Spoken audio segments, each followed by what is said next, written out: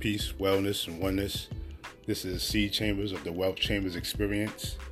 And today, right now, I just want to say a verse out of The Way of Life according to Lao Tzu.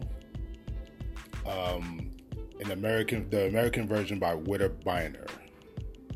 It's the 24th passage. Standing tiptoe, a man loses balance. Walking astride, he has no pace. Kindling himself, he fails to light. Acquitting himself, he forfeits his hearers. Admiring himself, he does so alone. Pride has never brought a man greatness, but according to the way of life, brings the ills that make him unfit, make him unclean in the eyes of his neighbor, and a sane man will have none of them. To me, what that's stating is that in the ways of looking at yourself through your own reflection, you can fall for your own personal vanity. The characteristics of a man are usually seen in those that look at that man's actions, attributes, the attention he pays to his natural environment, and how he responds to it. Now, this also applies to women as well. How she stands up in the face of adversity. How she takes care of all the little things and makes sure the little things don't become big things. Exudes a higher, meticulous understanding and problem solving to bigger matters at hand. How she's able to raise within the next person hope, pride, and faith. And a lot of that is only due to the love one has for themselves that runs over to assist others. And that's all I like to advocate. Within that love is information about how the person views that person and the reaffirming of whatever clear understanding is what in between them.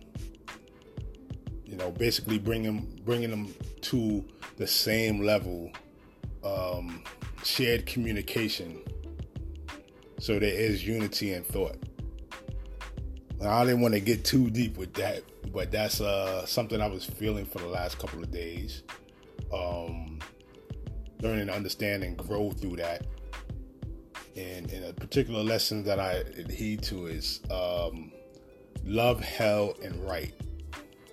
And you have to go for that highest form of understanding. You have to go through all three stages in order to come back to what love is really about,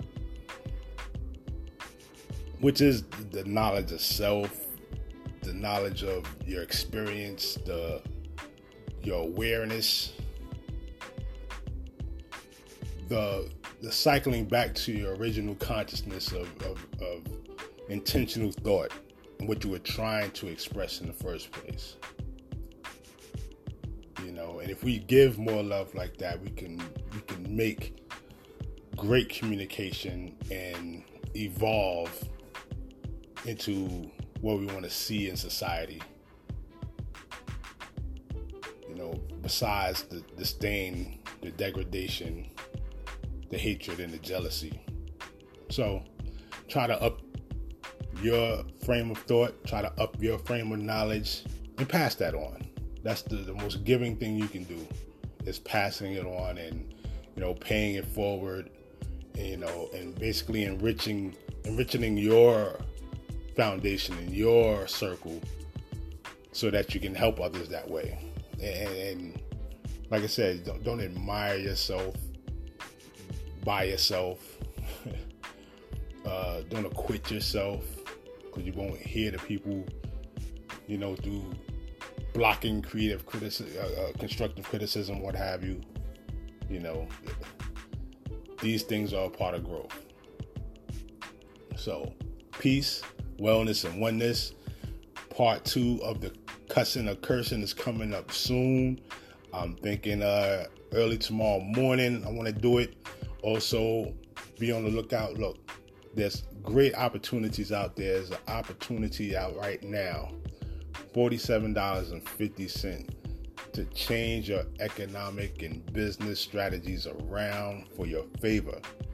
Imagine just by investing that, you're able to get $200+ a month extra on your paycheck.